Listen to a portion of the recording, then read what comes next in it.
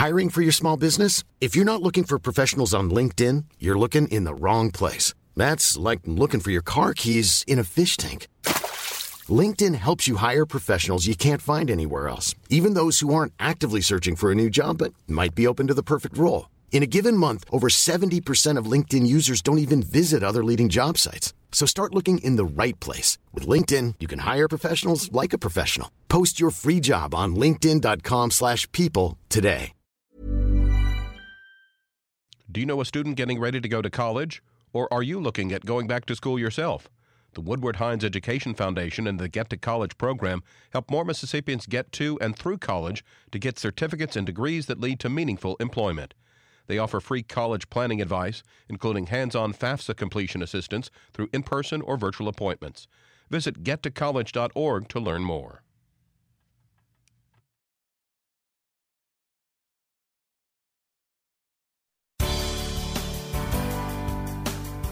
Good morning. It's 8:30 on Friday, January 13th. I'm Desiree Frazier.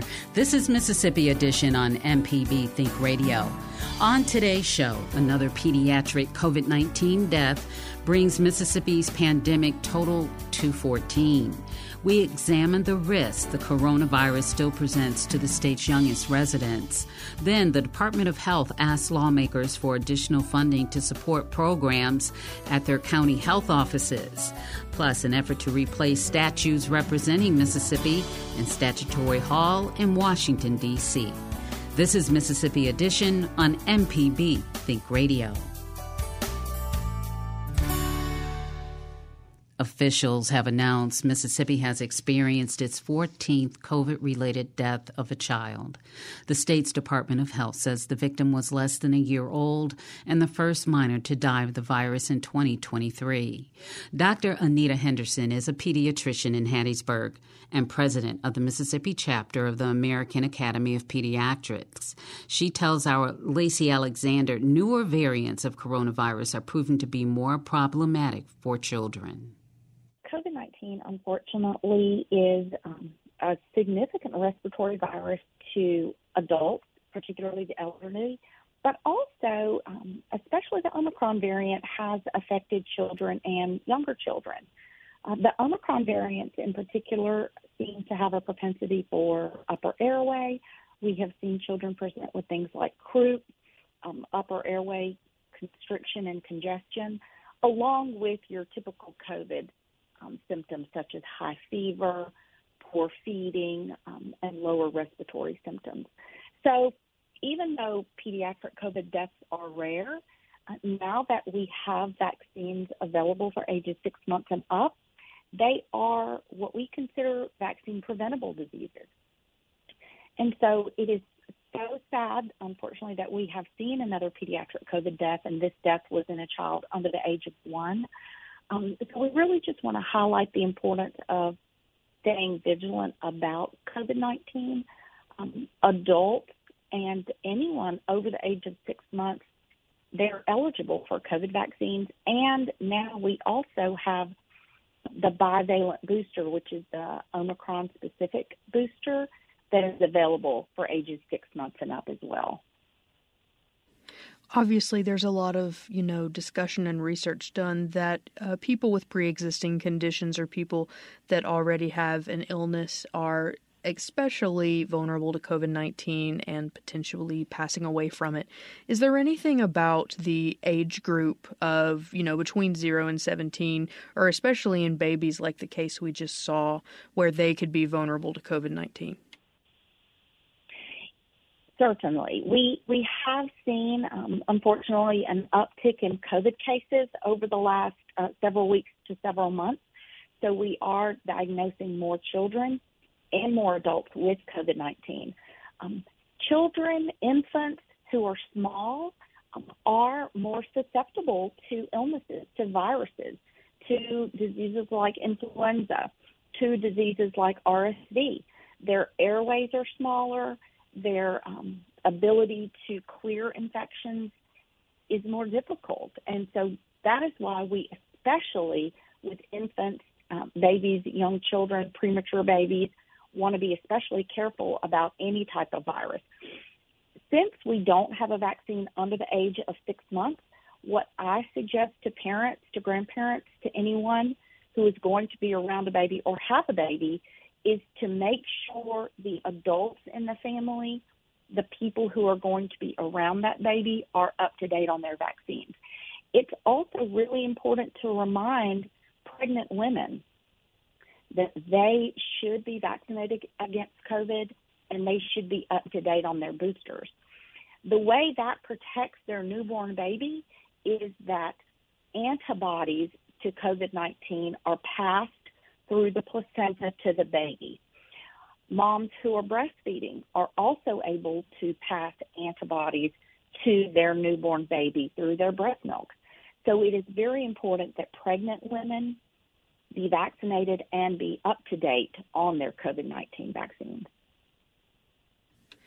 Gotcha. And I think the article stated that the ages between 11 to 17, they saw the most child or most minor deaths. What is in that age group that seems to be the reason that so many deaths of the 14, I think it said 11 of the 14 are happening in that age group? Well, that age group, particularly during the Delta surge, we saw a number of deaths when school went back in session. Some of those children may have had comorbid conditions. Things that increase your likelihood of severe illness are things like asthma or obesity, any kind of chronic lung disease, and diabetes. So some of those may have been that sort of situation.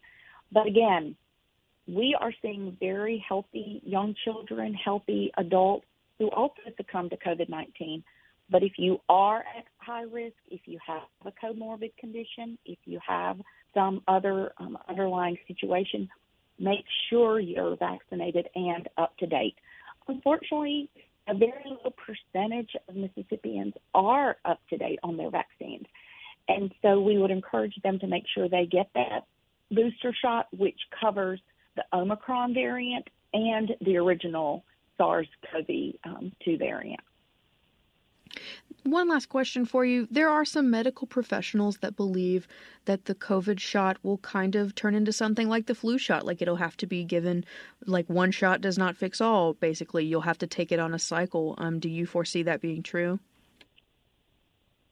I think they are investigating that and following the variants to see what needs to be done. And certainly I've had a number of shots. I've had the updated booster, and I, along with the medical professionals out there, would certainly be willing to get a COVID booster shot each year if that meant it protected us against COVID-19.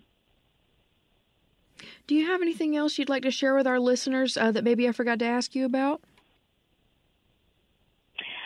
As we work through wintertime and then move into spring, as a pediatrician, I would just encourage moms and dads to make sure their children are up to date on all their vaccines, whether it's the COVID-19 vaccine, the flu vaccine, the pertussis vaccine, whatever it is, make sure your child has had a checkup in the last year to talk about being up to date on vaccines and other health-related issues. So it's a good time to just check and make sure and see if your child needs to get that routine childhood checkup. Dr. Anita Henderson, thank you so much for taking time out of your day to chat with us. Thank you for having me. I appreciate it. Mississippi has one of the highest COVID-19 death rates in the nation. Coming up, the Department of Health asked lawmakers for additional funding to support programs at their county health offices. This is Mississippi Edition on MPB Think Radio.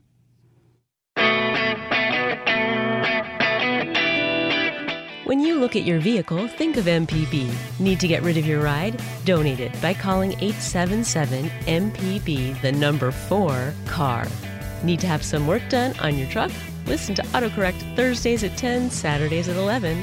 An MPB license plate reminds you that MPB is with you wherever you go.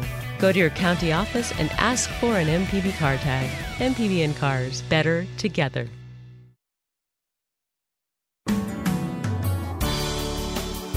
This is Mississippi Edition on MPB Think Radio. I'm Desiree Frazier.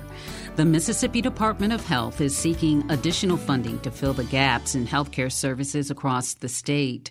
Rural hospitals across Mississippi are facing financial hardships, and the agency is seeking financial support from lawmakers to expand its services.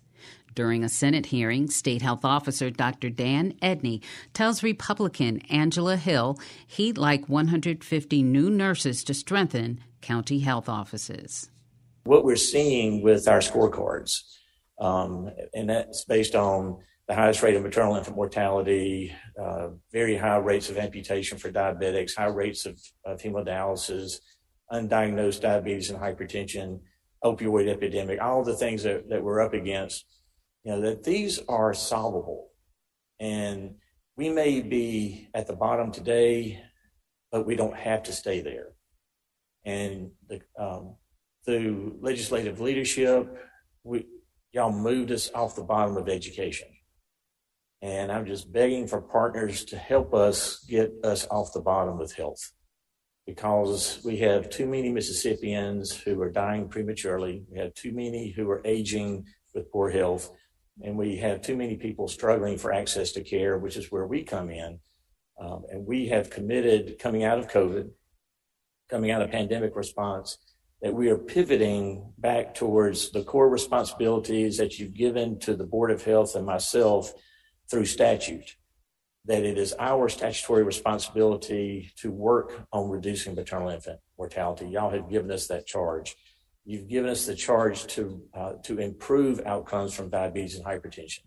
And I'm taking that charge very seriously. Mm-hmm. And to do that, I've got to strengthen our county health departments. I agree with you. That's kind of been my platform for a while. Great. Well, so that you know, I need 150 nurses today. And because it's not just the county health departments, but we're also standing up the Healthy Mom, Healthy Babies program, which is to reduce maternal infant mortality. And so between that brand new program, and that is a nurse case manager program in the home, so that the moms don't have to come to us, we go to them. And we walk that mom through her pregnancy and through the baby's first year of life. And we are going to do everything that we can to keep her alive. With hospitals reducing services, Dr. Edney says the role of county health offices becomes more significant. They can help fill gaps in those healthcare services.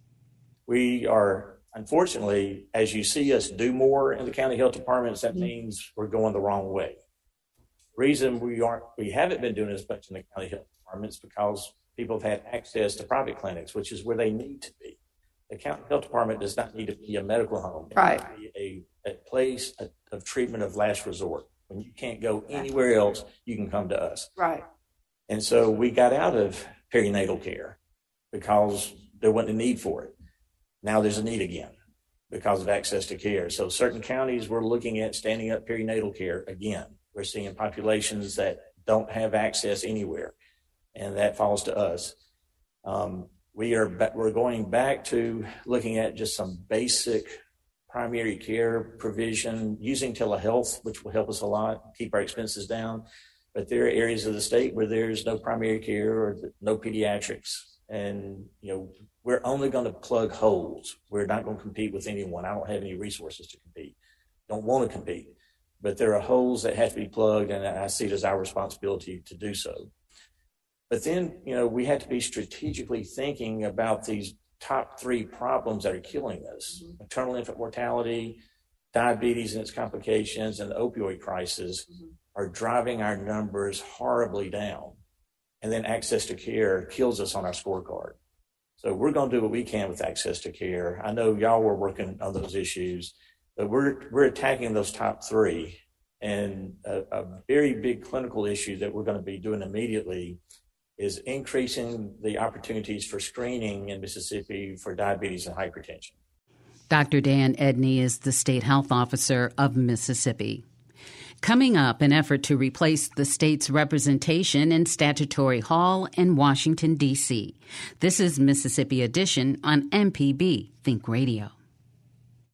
Discover everything MPB Think and MPB Music Radio have to offer with just the sound of your own voice.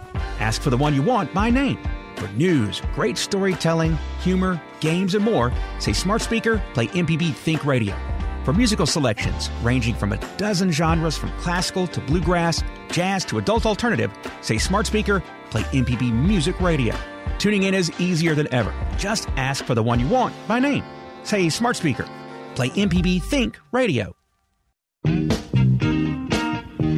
Hey, this is Larry Morrissey with the Mississippi Arts Commission. I'm one of the hosts of the Mississippi Arts Hour, the arts interview show on Think Radio. We talk with visual artists, musicians, writers, as well as people who help bring the arts to their communities. We hear about how each artist learned their craft and get some insight into their creative process. You can hear the Arts Hour every Sunday at 5 p.m. on Think Radio, or listen anytime by subscribing to the show through your favorite podcasting app.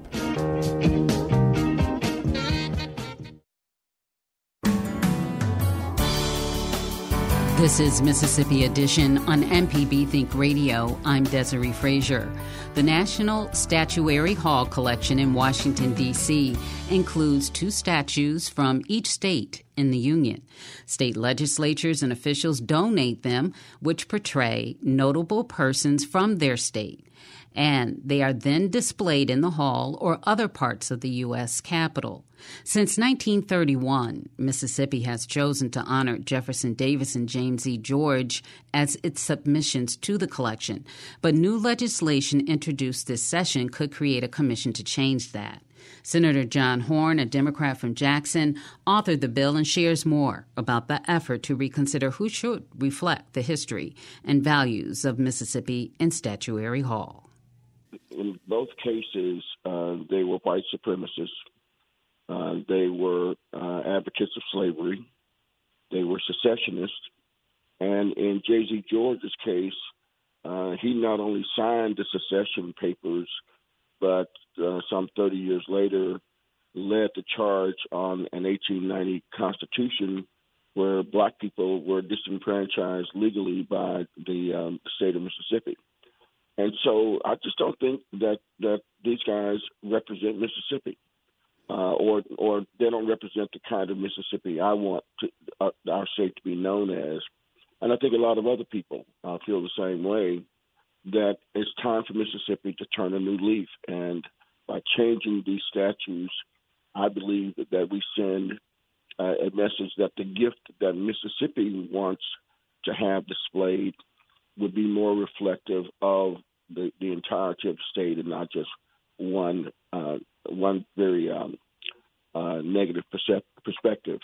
And so I think it's incumbent upon us, if each state makes a gift to the country of statues that are supposed to have a lasting commemoration of that state.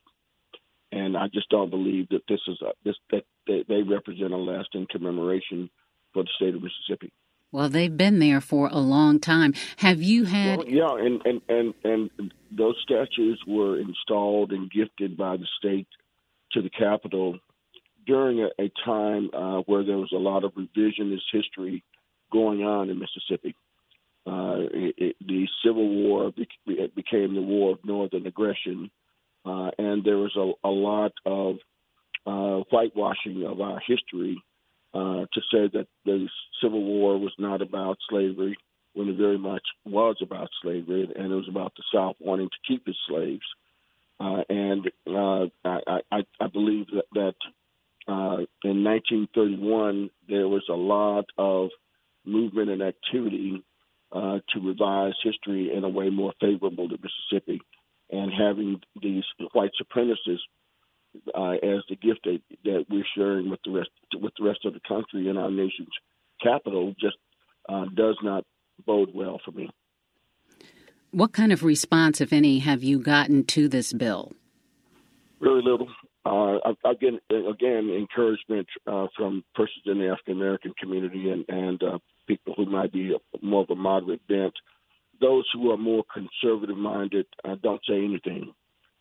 They remain silent about it because I think that they feel pressure now that we have changed our state flag. That where are these people going to stop? Where are they going to draw the line? But I don't know that I'm in favor of changing the history of Mississippi or changing certain statutes that we have around our state. I'm more in favor of augmenting that story by putting other statutes that tell a more complete story about Mississippi. That's what I was going to ask you about the flag. Since the flag was changed, there might be support for removing these two statues. Well, I'm hoping that there is, but what we've seen over the last couple of years since the flag was changed is that we've experienced a bit of a backlash with our colleagues who I think are concerned about voters and whether voters are as progressive-minded as they might be, or who don't want to see anything else change. You know, there's just this sentiment of what else do these people want? Well, you know, we want fairness, we want justice, and we want something that all of us can be proud of, and not just a select few. And so we've seen a bit of a backlash with certain kinds of legislation. The critical race theory bill last year immediately comes to mind, but we've seen backlash where I think to prove to their electorate that they are just as conservative as folks who elected them think they are, that they've got to show them that we are just as conservative. The flag was a one-off, and we're going to leave things just the way they are going forward, minus the flag. But I do believe that right-minded people know that this is not right, that these kinds of statues do not represent the entirety of Mississippi, and therefore it might be justified that they be changed. The bill doesn't mention who would replace these two statues. Do you have replacements in mind? No, I do not. I believe that the commission that's called for in my legislation, which is an 11-member commission that will be headed up by the head of the Department of Archives and History, ought to make that decision. We have 2 members that will be selected on the commission by the Speaker, 2 by the Lieutenant Governor, and then the automatic position of chair would go to the Archives and History Executive Director, and then the Governor would get 6 appointments, and amongst those 6, we'd have an expert on civil rights, an expert on Civil War, and an expert on Mississippi history. Do you hold out hope this will be passed? I'm sure you do. But when you think about it, do you see the possibility of this bill passing this year? I would be elated if it were to pass. I'm not optimistic that it will pass. I try to be an optimist. Otherwise, I wouldn't stay up here in these halls for as long as I have. You got to have some optimism about the notion that things will get better. But I think that the statement has got to be made regardless of the outcome this year or next year or whatever. I think that we've got to keep asking the questions. We've got to keep reminding our brothers and sisters that, hey, this is egregious. It needs to change. It needs to be made right. And I'll keep fighting for things like that as long as I'm up here. Senator John Horn of Jackson, thank you so much for telling us more about this bill and explaining why you introduced it and your perspective. Thank you, Desiree. This has been Mississippi Edition on MPB Think Radio.